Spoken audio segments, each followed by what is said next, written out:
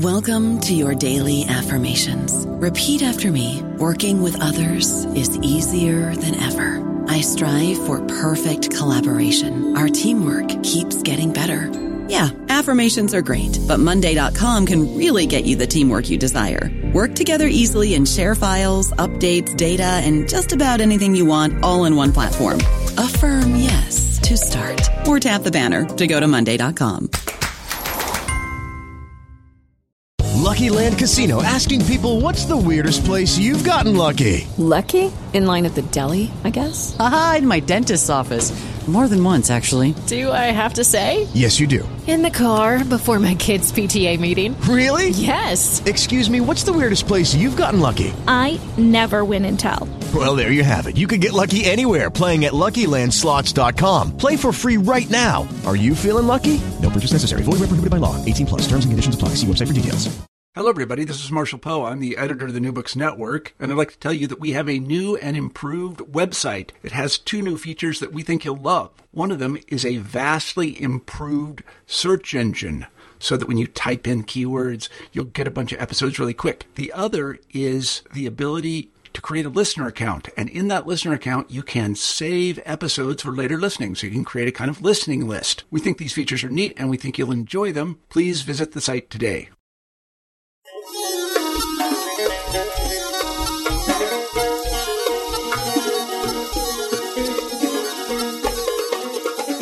This is New Books in Middle Eastern Studies. I'm Banafsheh Madani-Nejad.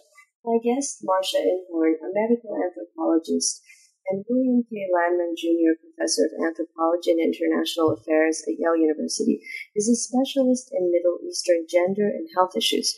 In her new book, The Arab Man, Emergent Masculinities, Technologies, and Islam in the Middle East, she draws on 2 decades of ethnographic research across the Middle East with hundreds of men to show how the new Arab man is self-consciously rethinking the patriarchal masculinity of his forefathers. The book won the Journal of Middle Eastern Women's Studies Book Award at the Middle Eastern Studies Association in 2014, and she was named Middle East Distinguished Scholar by the Middle East section of the American Anthropological Association in 2013. Marcia Inhorn, welcome to New Books in Middle Eastern Studies. It's wonderful to have you here. Thank you, Banafsheh. I'm really pleased to be speaking with you. I wonder if you could say a few words about yourself, where you were born, raised, where you went to school, where you became interested in medical anthropology and Middle Eastern gender. Yes, I'm from the Midwest. I grew up in Madison, Wisconsin, and I went there as an undergraduate to University of Wisconsin-Madison, where I was a double major in journalism and anthropology, 2 fields that actually overlap very well with each other because they're both interested in stories and sort of human interest stories. And then after working as a medical journalist for a few years, I decided to go back to graduate school in the sort of growing subfield of medical anthropology. And I was part of the graduate program in medical anthropology at the University of California, Berkeley, University of California, San Francisco. And it was there that I really made the decision to work in the Arab world, to work in the Middle East. I was invited in my first year of graduate school, or actually my second year of graduate school, to be part of a project in rural Egypt looking at a blinding eye disease. And I participated as a medical anthropologist in that project and realized that one of the sort of profound forms of human suffering in Egypt was when couples could not have children. People are very child-oriented in the Arab world, and so I realized that infertility, or the inability to have children, was really something of importance to women, to men, and that's really how I started on this path towards an understanding of Middle East gender, relationships between men and women. Was way back in the late 1980s working on the problem of infertility in the Middle East. So when you say that people in the Arab world are focused on children, what do you mean? Yeah, I would say in general, the Muslim Middle East is pronatalist. People want to have children. There are both religious and cultural reasons for having children. And beyond that, people just within marriage really want to have children. I have to say that it's a very child-centric part of the world. In every Arab country in which I've lived, or people really are kind to children. They love children. They loved my children, and basically see children as a very important part of family life, a very important part of marriage. People think that children are just the decorations of earthly life. So there's a very strong, within marriage, very strong desire to have children. I'm also wondering if you had any women mentors while you were an undergrad or a grad student or as a junior faculty member. Yeah, very interestingly, since I focus on women and children, I had two fantastic women mentors, neither of whom had children, sort of early female academics who their life courses did not involve having children, but nonetheless they were incredibly supportive women mentors to me. I had one as an undergraduate. She was an anthropology professor. And I had, again, a medical anthropology professor in graduate school who was kind of like our academic mother. Really was a great woman role model, both of them. And so that was really important to me. I've had wonderful male mentors too. My dissertation advisor was a man, and I've had incredible support from male academics in my life, but I did have two very powerful female mentors who showed me that you could be an anthropologist. It's not it's a rather, an occupation that takes you far away. And these women had done it, and they were an inspiration to me, I would say. So reading your book, I have to say, it was a real pleasure for me. I didn't feel like it was work. As I read it, I felt like you were holding my hand and sort of showing me these little nooks and crannies. Being from the Middle East, from Iran myself, I really didn't know much about this field at all. And it's just completely fascinating, especially getting into the lives of men. And what I really loved about it, I mean, I loved many things about it, but what really sort of caught my attention was how well you told stories. And it wasn't just the first parts of every chapter that this, you would introduce one of your one of the men that you were interviewing, but sort of you kept going back to the lives and telling the sort of stories of these men over and over again, even when you were talking about, theoretically. And so I guess my question is, what do you find powerful about storytelling, and especially telling the stories of ordinary men, which is what you suggest in the very beginning of the book. You say you want to challenge our stereotypical understanding of the Arab man by telling the stories of ordinary men. So what was so powerful about these stories? Yeah, well, thank you for all those nice things that you've said about the book. I have to say my love of storytelling, going back to my childhood, it comes from my mother. My mother is a great raconteur. She's a great storyteller. And I think that also when I went to journalism school, which was my first training, the power of stories, of understanding something about people's lives is really part of good journalism, the human interest story. And I've always been attracted to stories. I love hearing people's stories. I love listening to people's stories. And really, anthropology as a discipline and anthropology as a craft, what we do is really to listen to people's, what they have to tell you about their lives, to observe their lives as well, but to listen to the stories that they have to tell. And I think that's really what I enjoy most about being an anthropologist. Our basic method is one called ethnography, where we go to a place, usually not a place with which we are, necessarily comfortable or familiar, and we engage people in conversation and we hear their stories. And there's a lot of interviewing that goes on as an anthropologist. So over the years, I started working in the Arab world back in the mid-1980s. It's been really a 30-year engagement with the Arab world. And I started really working mostly with women, as you know, really spending hundreds, thousands of hours listening to women tell me their stories about their lives. And I realized then that I was missing, and that in fact scholarship was missing, sort of the opportunity to listen to ordinary men's lives. And it eventually occurred to me, no one's really listening to men tell their stories.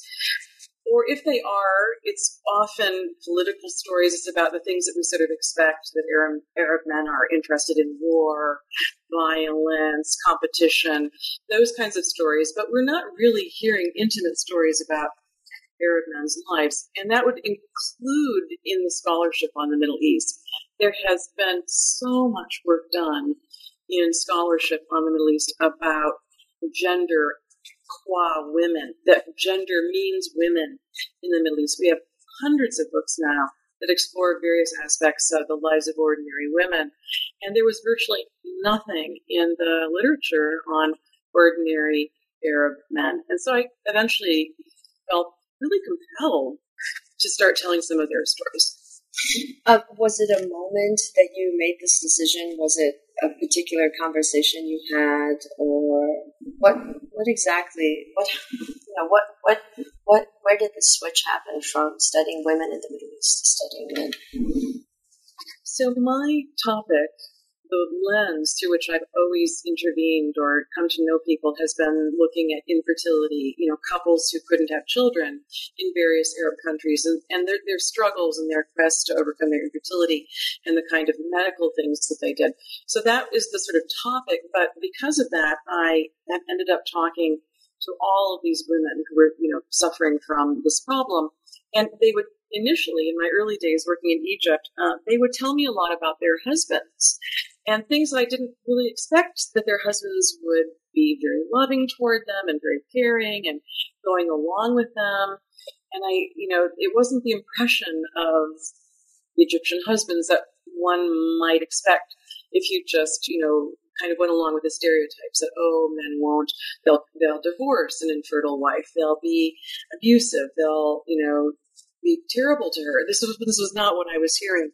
So I first learned about men really through the eyes of women telling me about their husbands. And I met some of those husbands, very nice, kind men. Then, going back, I went back to Egypt to study the introduction of in vitro fertilization, or test tube baby making, in the Arab world.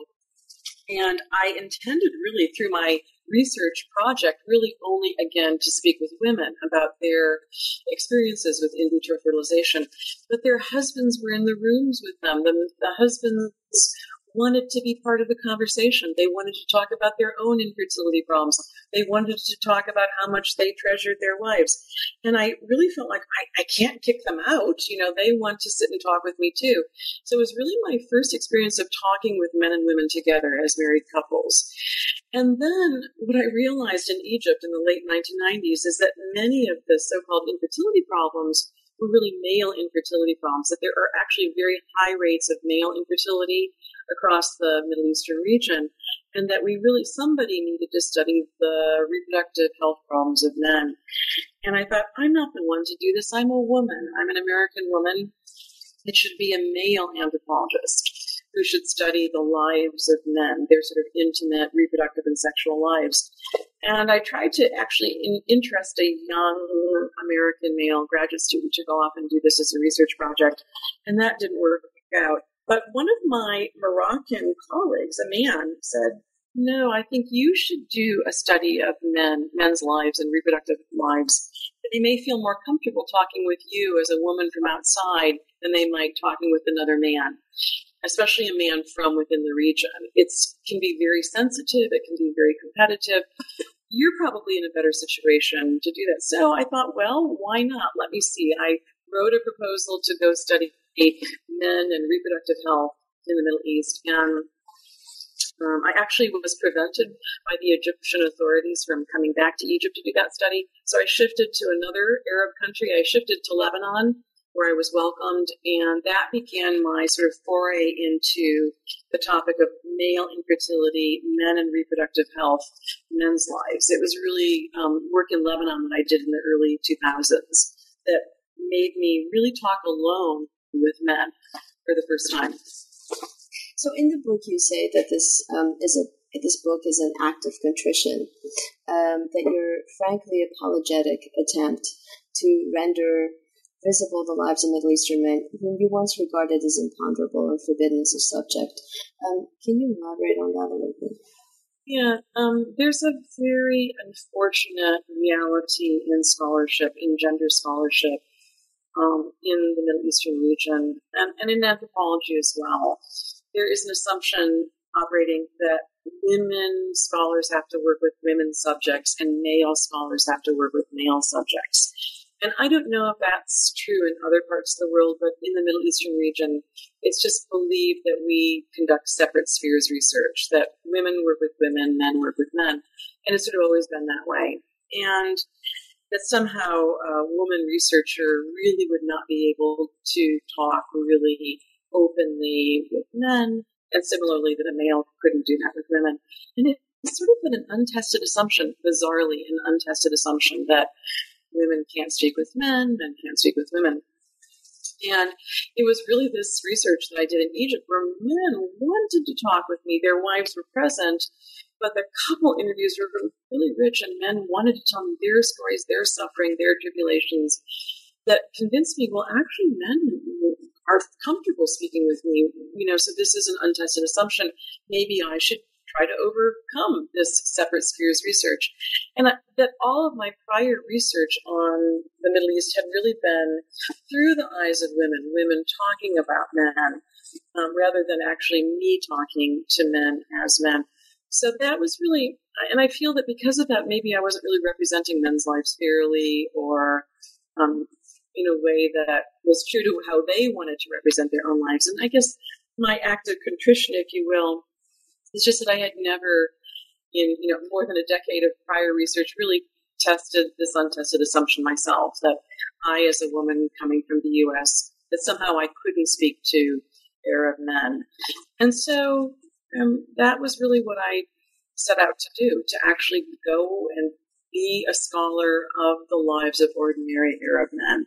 And, fortunately, it ended up being quite successful.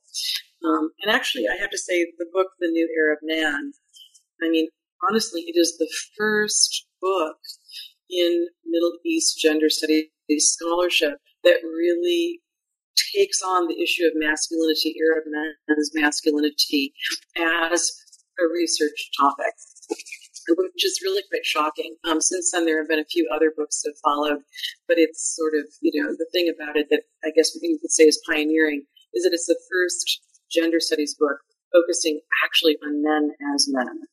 Okay. So you're not necessarily suggesting by studying Middle Eastern masculinity that patriarchy has gone away necessarily. What exactly? Can you give some nuance to sort of the question that I just asked? What are you saying about masculinity in the Middle East? Yeah. Well, the second book that I wrote based on my work in Egypt was called Infertility and Patriarchy, The Cultural Politics of Gender and Family Life in Egypt. And I kind of followed it along with the feminist argument, the Middle East studies feminist argument, that there is a lot of patriarchy operating in the Muslim Middle East. And it's an important argument for feminists to make, to sort of look at where does patriarchy come from? How is it enacted in daily lives? And my argument in that book was that infertile women sort of live patriarchy, the patriarchy in the family, the patriarchy in the marriage, the patriarchy in the community, and that women often buy into patriarchy because it's a sort of survival mechanism. So my second book was really about how patriarchy is lived in everyday life for especially poor women living in Egypt. But the surprising finding from that book on patriarchy was what I called conjugal connectivity. There's an argument by a very famous Middle East feminist scholar, Sawat Joseph, she's Lebanese American, arguing that even within patriarchy, which is socialized in family life in the Middle East, that even within patriarchal families where the father's in charge and men dominate, that nonetheless there's a lot of connectivity, this very kind of loving enmeshment that people have in family life. So even though there's unfairness and inequality within family structures where men do dominate women, that there's still a lot of loving connectivity within the Arab family. And that was her major argument. And so I took her idea of connectivity and I looked at it within marriage, arguing that yes, maybe there is patriarchy within marriage where men do have more power, but nonetheless, there's all of this conjugal connectivity, that there's a lot of love and enmeshment and care going on within that marital unit. And so, yes, patriarchy exists in the Middle East. Patriarchy exists in every society that I'm aware of around the world. We have not unseated patriarchy, including in the United States. I mean, we don't have equal pay for women in this country. We don't have women represented in the political system in the ways that they should be. There is a glass ceiling in employment for women. Women don't get, the same kinds of rights in many different spheres of life. Patriarchy is unfortunately a problem in all societies. But my argument in this book, The New Arab Man, is that increasingly new generation men of, the contemporary era, they see the patriarchy, they see areas of unfairness, and in their own way, they're trying to be different men than they saw their fathers being. They're trying to enact different forms of marriage than maybe their parents did. That men are participating in new ways and trying to unseat or unmask and to change patriarchal conditions in their own societies. We clearly see that in the revolutions that happened in 2011 in a lot of countries, that young men and young women went out in the streets to say no to dictatorship. No, we want different kinds of lives. We want dignity. We want fairness. It's part and parcel of a lot of change going on in men's lives in the region. Can you sort of give us some examples that you ran across within the marriages that you studied? Yeah, there's an assumption that Middle Eastern marriages are sort of arranged or semi-arranged, that people don't really have free choice, that they don't necessarily marry for love. Sometimes, in fact, there are high rates of what we call consanguineous marriage, where people marry cousins. That's a practice found across the world, but it occurs in high rates in parts of the Middle East, and so that people don't really go into marriage expecting very much, that they don't expect a lot of love and companionship and so forth. And I think that that's really dramatic. Changing in the region, the expectations about what you want out of life, what you want out of marriage, what you want in your relationship has really changed over time. And in fact, there's always been love within marriage in the region. I mean, that's actually been documented historically by modern Middle East historians, saying that the notion of companionate marriage has been alive and well for centuries in the Muslim Middle East. We just haven't gone looking for it. But people today can really articulate this very clearly, that they want something meaningful in their marriage, that they want to have friendship in marriage, that they want passion, that they want romance, that they want what you would call a companionate marriage. And it's not necessarily just ideas coming from the West. It's, ideas from within about love and what love means. And so you see this really clearly when people marry assuming that within the first year of marriage that they'll end up getting pregnant and having a baby soon thereafter. Well, what happens when that doesn't happen? What if it takes 2 years? What if it takes 3 years? What if an infertility problem is diagnosed? There's an internal stereotype in the Arab world that, of course, the husband will abandon his marriage. Of course, he'll cast off he'll assume it's her problem, first of all, and he'll divorce her. He'll immediately find another wife. That could not be more untrue in most parts of the Middle East now. For one, there's high-tech medicine operating across the Middle East, and so infertility services are among the most developed in any part of the world. There are, many infertility clinics, in vitro fertilization clinics all across the Middle Eastern region. And so if people encounter a problem like that, they'll go to try to find a diagnosis. And guess what? If it's a male infertility problem, a man will recognize that, the infertility might come from him. So a lot of the assumptions and stereotypes about marriage and what happens if there's, infertility in the marriage are simply not true. And so people will hang in there. They'll stay together. They'll make sacrifices for each other. There's been an incredible uptake of all kinds of assisted reproductive technologies across the region. And my argument is really, if you didn't have these notions of love and connection and companionship within marriage, there would not be such a flourishing IVF industry in the Middle East, because it's a couples industry. You have to have committed couples who want to use these technologies in order to have such a robust IVF industry in the Middle East. The IVF industry in the Middle East is one of the strongest IVF industries in the world. And it's because people want to stay together in their marriages. So what is the male infertility rate in the Middle East? It's high. We say in the world of infertility that generally speaking, about 40% of problems come from women's bodies, about 40% of problems come from men's bodies, and then about 20 to 30% are so-called combined problems. But that's not true in most of the Middle East. Women may have infertility problems. Maybe 40 to 50% of cases will involve a female factor, but the rates of male infertility are much higher in most clinics. They can be like 60 to 70% of all cases of childlessness have a so-called male factor. And I've heard in some clinics that the rates are even higher than that. And why is that? Most male infertility problems have a genetic component to them. It's a small deletion that occurs, a genetic mutation on the Y chromosome. So there's a sort of missing piece on the Y chromosome that leads to male infertility.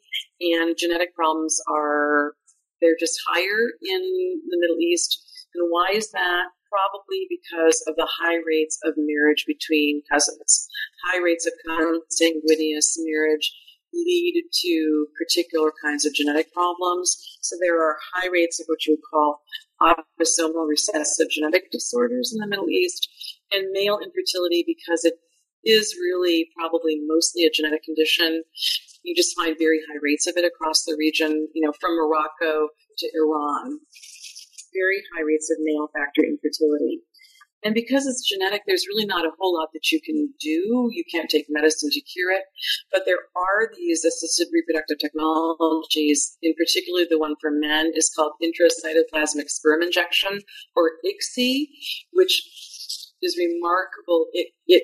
As long as you can find one viable spermatozoan from a very infertile man, you can use that spermatozoan, inject it into a woman's egg, and often remarkably produce a viable embryo. So ICSI has been a revolutionary technology in the Middle East because of the high rates of male factor infertility. And they call it the microinjection, and people know about it and they do a lot of it. And because of that, they're really overcoming a lot of these genetic male infertility problems.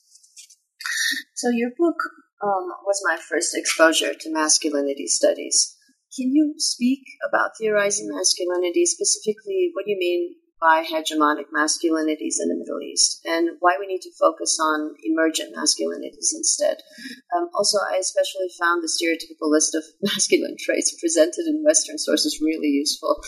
Well, so masculinity studies is a vibrant part of gender studies, and the person most responsible for really, I think, moving things forward theoretically is Raymond Connell, whose theory of so-called hegemonic masculinity has really been probably the most important single conceptual analytic in masculinity studies. And Connell's notion of hegemonic masculinity is that within any given society, there is a hegemonic form, a dominant form of masculinity, which is the type which men are socialized into aspiring to.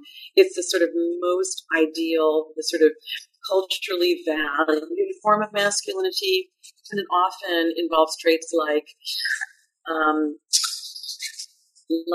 wealth, high social status in society, virility, strength, having children, being a man that other men look up to and respect, being the head of a business. These sort of dominant masculine traits, and they might vary from society to society, but the hegemonic form of masculinity is the one that is seen to be the dominant sort of type, if you will, the sort of ideal type of masculinity. And Connell said that hegemonic masculinity is something to which many men aspire, but which probably the majority of men can never attain in a given society. And therefore, it's really important to look at the relationships between masculinity and men as they aspire to the hegemonic type and can't sort of achieve it.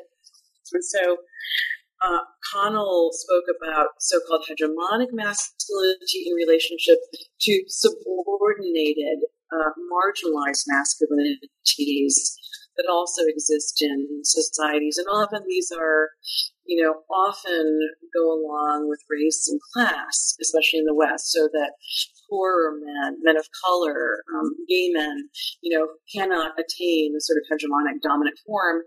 And Connell also spoke about so-called protest masculinity, that sometimes men in the sort of subordinated or marginalized realms protest the fact that hegemonic masculinity is oppressive. So the notion of hegemonic masculinity has been a very dominant conceptual theoretical model in masculinity studies for about 30 years now. And many masculinity scholars have sort of really formed their work within this framework of hegemonic masculinity, including me. I had done that as well. I had written about, the sort of hegemonic norm of Middle Eastern masculinity and,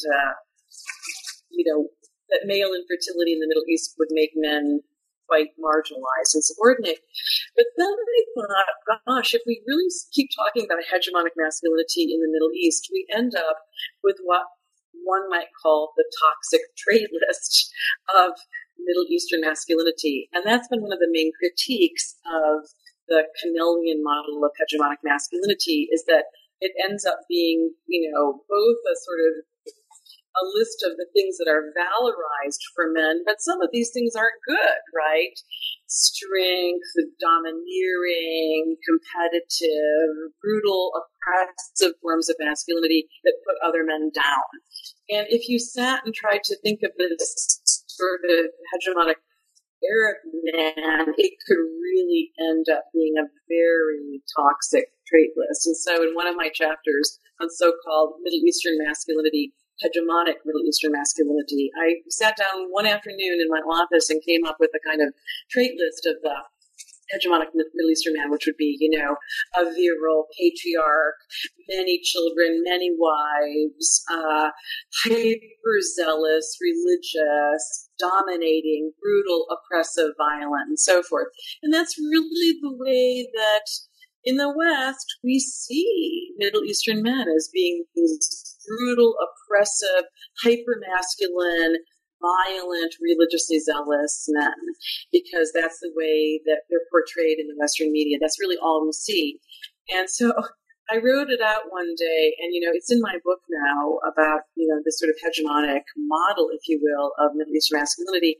And it rings true to a lot of Western audiences, because this is the way we see the Middle Eastern men portrayed: dictators, with, their small militaries around them, fighting all the time. And so I really, in my own work, the ordinary Arab men, who I've come to know hundreds of them over the years, really most of them bear nothing, no similarity to these sorts of models of hegemonic masculinity in the Middle East.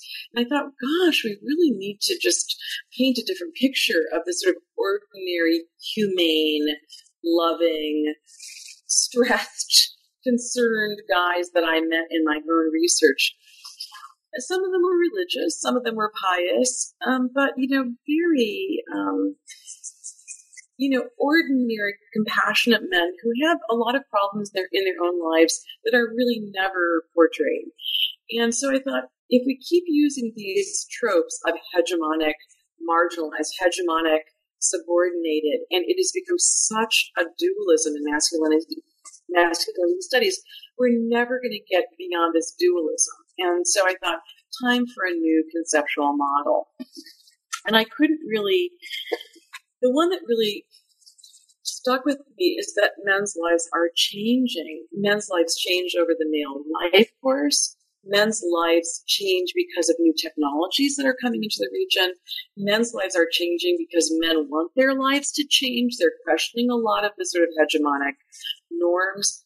And men's lives change in response to social history. Men's lives change over the generations. That there's a lot of dynamic and fluid change going on in the Middle East that's not being captured. So I thought really the best term may be emergent masculinities in the plural, that there are many sort of new forms, new types of masculinity emerging. It's emergent, dynamic, fluid, and that I need to come up with a new way of describing it. So I just decided to forward the term emergent masculinities. And it's actually one that I think has been useful. People have picked it up. They say it's useful in other parts of the world. Some scholars have said we see emergent masculinities in sub-Saharan Africa, for example, in Latin America, for example, that men are not just stuck in these sort of often very damaging stereotypes that we have of them, and that we just need to be looking for the ways that men are trying to make change in their own lives. So my book is really about that. It's about all sorts of change going on in the realm of personhood, marriage, family life, religion, technology use, work. That men are in the Arab world have gone through a lot of changes. We see this really in the new millennium. My God, we see so much change going on. The use of social media. Men were out on the streets trying to protest, their regimes. It hasn't necessarily gone well, but there's been a lot of social transformation going on in men's lives. So I decided to forward the term emergent masculinities as a way to capture all of that. I don't know if I'm thinking about this sort of in a sophisticated way or not, but when I think of sort of a counter to the hegemonic masculinity that you're talking about, I see a man who embraces some sort or a series of vulnerabilities that he as a hegemonic sort of embracing a hegemonic masculinity he would not. So what are these vulnerabilities that are being embraced that you've been sort of witnessing? Mm-hmm. Yeah, I would say that ordinary, non-hegemonic, emergent masculine men in the region, they have a lot of stresses in their lives. The region, economically, conditions may not be good, and, men are expected to be breadwinners. Men are absolutely embracing the notion that their wives can get educated and work. And in fact, it's been shown in a lot of recent scholarship that many men want educated working wives to be partners with them, because the cost of living is rising in many parts of the region. It's very difficult to raise a family now in many parts of the region. People have dramatically limited their family sizes. This is, again, another one of the untold stories of the Arab world, is the dramatic decline in fertility rates across the region. As people say, I can't afford to have more than 2 kids. The large family size is a thing of the past, and husbands and wives are working together to use contraception so that they can space and limit the number of children, because it's expensive to live and to raise and educate children.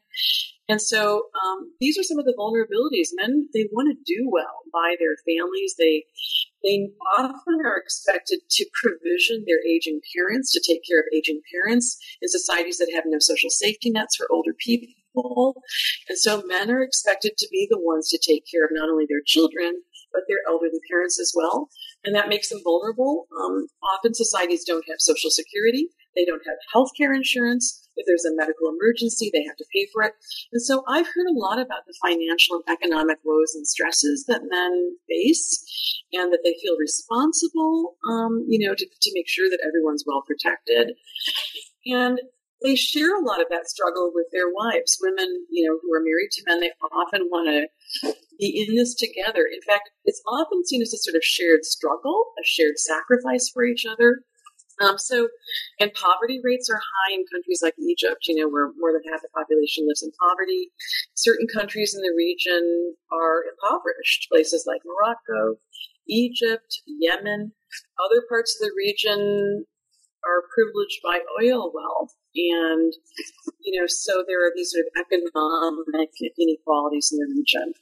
And this sort of sharing of vulnerability, men, increasingly, they want to do it within marriage. They want to have a wife who's a companion, who's in this together with them. And I've really, really seen that. I can really attest to the strength of many marriages as people share life struggles together.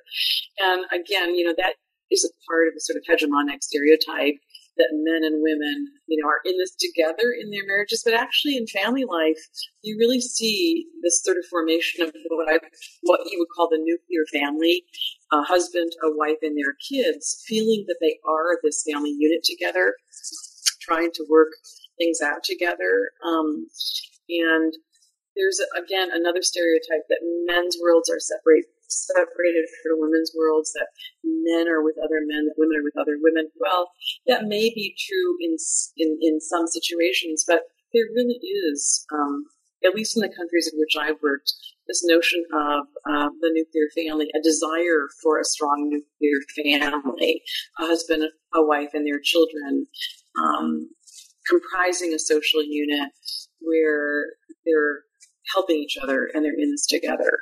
So there are just a lot of, the men that I've talked to in Egypt, I've spent a lot of time with Egyptian men, Lebanese men, Syrian, Palestinian men, and men in the Arab Gulf, and some Iraqi men. I've worked with more than 300 men, taken their life stories, and they're often struggling to have a viable marriage, a well-supported nuclear family. Those are aims that men have for their lives in this current generation.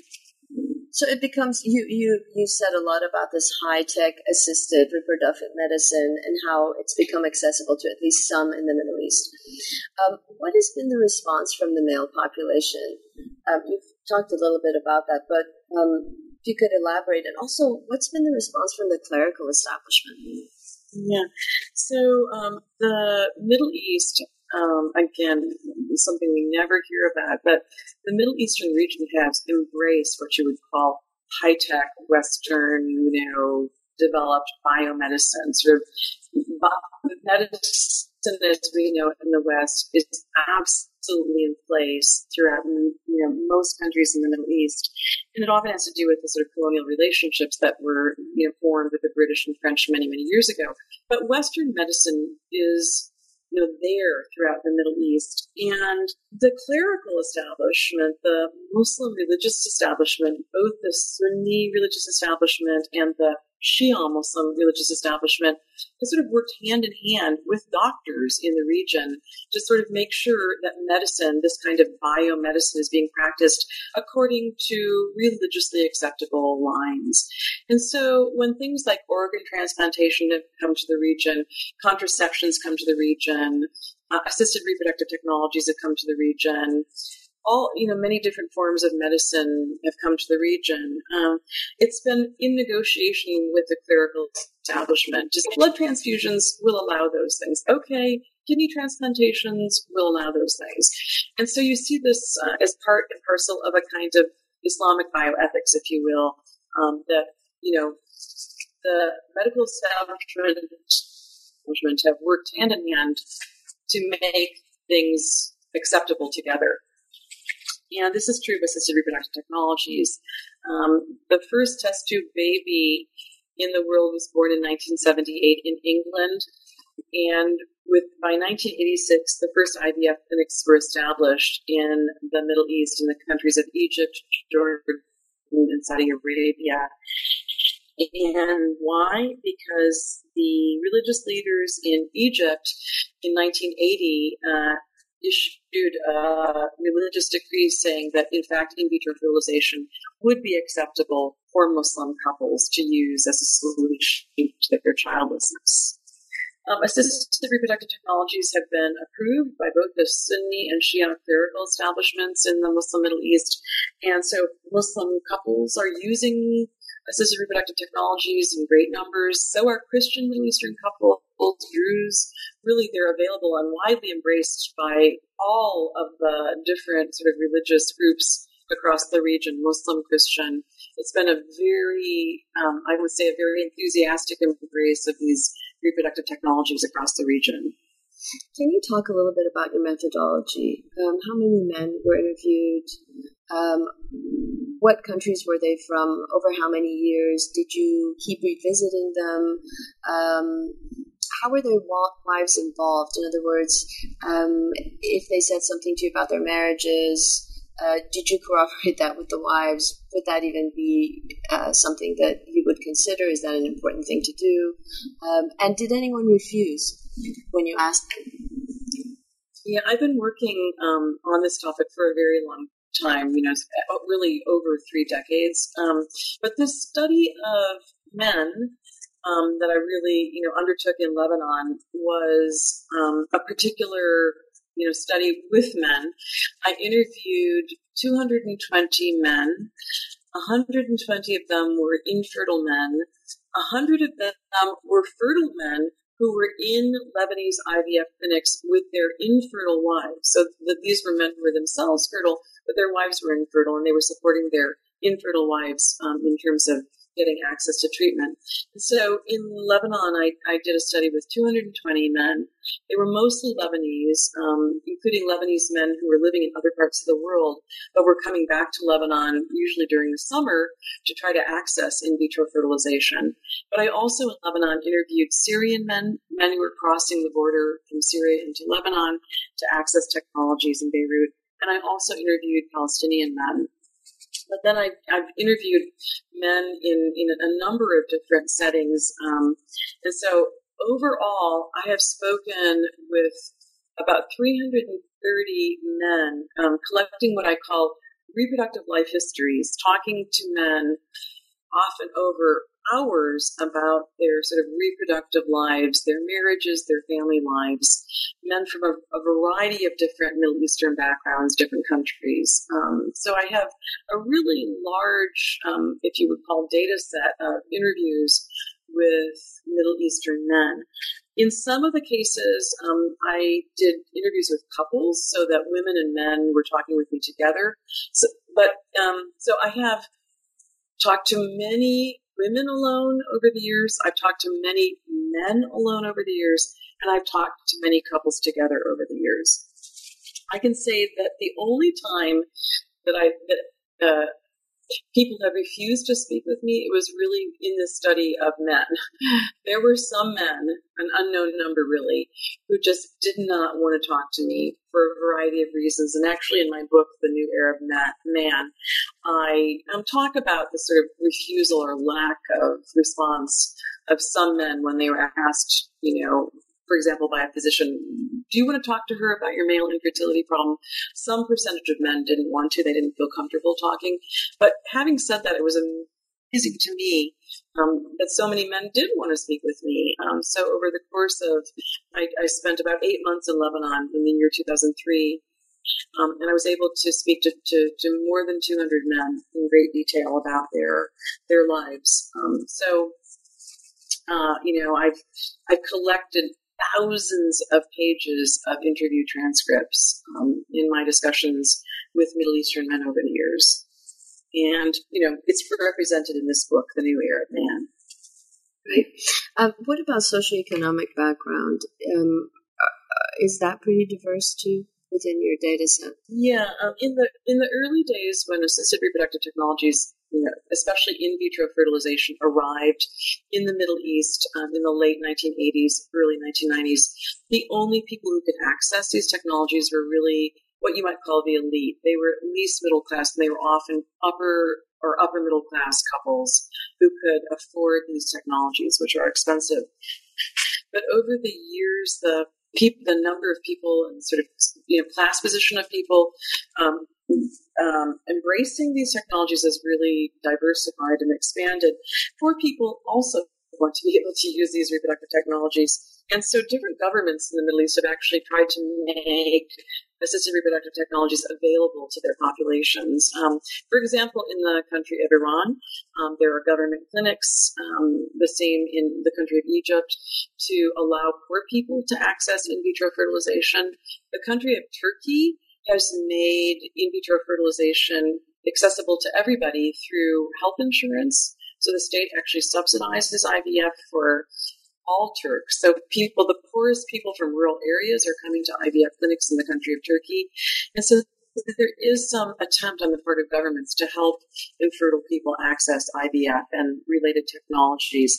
And so in my own work, I've seen this happen over the years, that, it's not just elites or affluent people who are using these technologies. It's people from a variety of social classes and educational backgrounds who are accessing these technologies, still often at great, with great hardship. I mean, the technologies are much less expensive in the Middle East than they are, say, in America. Nonetheless, people still have to pay $2,000 to do a cycle of IVF, and that's a lot of money for a lot of people in the region. The average cost of one cycle of IVF in the United States is about $12,000 US. I would say the average cost in the Middle East is about $2,000 to $3,000 US. So much less expensive. Nonetheless, a lot of money. A whole new reason for tourism. Right. That is why people are traveling across borders around the world trying to get access to safe, effective, legal, and inexpensive forms of reproductive technologies in other countries, which is the topic, actually. This is the topic of I have a book coming out this year called Cosmopolitan Conception, IVF Sojourns in Global Dubai, and I followed the paths of about 125 couples from around the world traveling to the United Arab Emirates, trying to get access to safe, effective, legal, affordable IVF in the UAE, from countries often where they had no access to the technologies. Wow. So this is my last question. What is the role of Islam in facilitating this emergent masculinity that you're talking about? Yeah, I mean, most of the men that I've talked to over the years were Muslim, and I would say Muslims of many different stripes, some very pious, some very secular, and most somewhere in between, practicing Muslims who cared about their religion and cared about, being ethical, Muslims. Having said that, I don't see Islam as a sort of homogeneous entity. I think that Islam itself isn't a monolithic religion. There are different, strands of Islam, different variants of Islam, different understandings of Islam, and people practice their religion in different ways. And that, I would say, there's a great diversity in Islam that I've certainly seen in my own work. And Islam, I think, from the standpoint, I'm a medical anthropologist, and what I really followed is how Islam has sort of embraced medicine. Islam actually is what you would call techno-scientifically agentive. Islam argues that if there is a new medical solution for suffering, people should embrace that solution, that people should be agents of their own lives, that people should search for cures for things until the ends of the earth. There's a lot of Islamic support for people using technologies that help to alleviate suffering. And so that's really what I've studied. I've studied the way that Islam has helped people with medical problems to embrace new technologies that can help to alleviate their medical problems. And men, these emergent men in the region, are saying, look as a man, I should do that as well. If there's something to help me overcome a medical condition or help my wife to overcome a medical problem, then we need to embrace those medical solutions.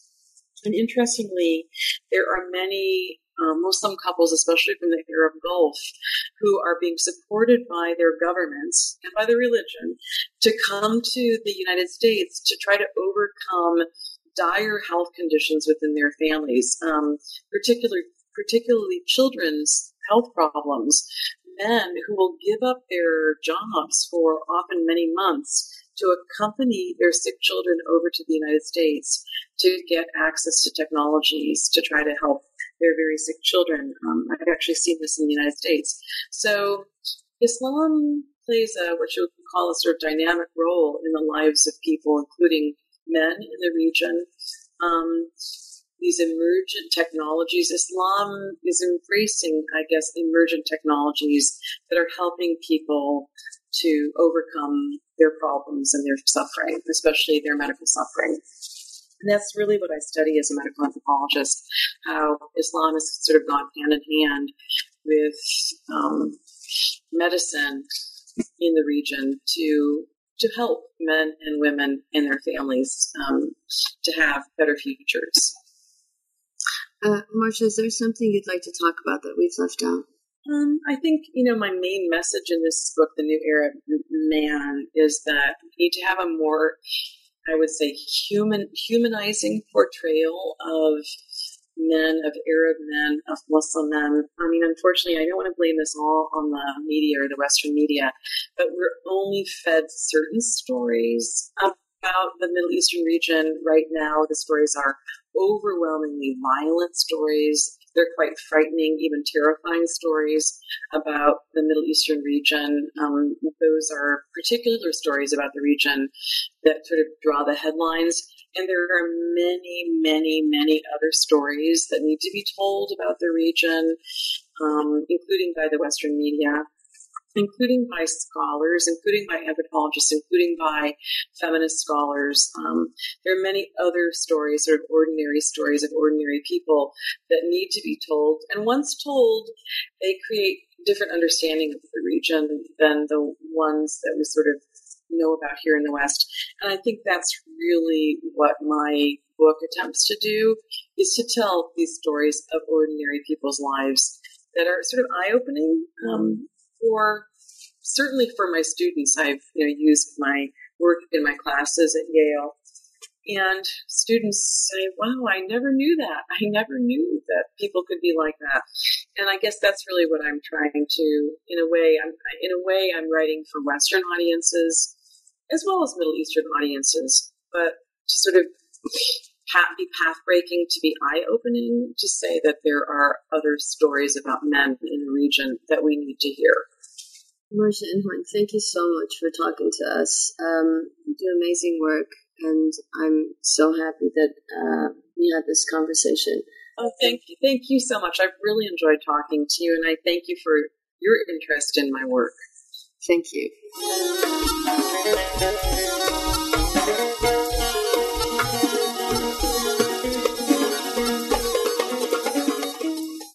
Lucky Land Casino, asking people, what's the weirdest place you've gotten lucky? Lucky? In line at the deli, I guess? Aha, in my dentist's office. More than once, actually. Do I have to say? Yes, you do. In the car before my kids' PTA meeting. Really? Yes. Excuse me, what's the weirdest place you've gotten lucky? I never win and tell. Well, there you have it. You can get lucky anywhere, playing at LuckyLandSlots.com. Play for free right now. Are you feeling lucky? No purchase necessary. Void where prohibited by law. 18+. Terms and conditions apply. See website for details.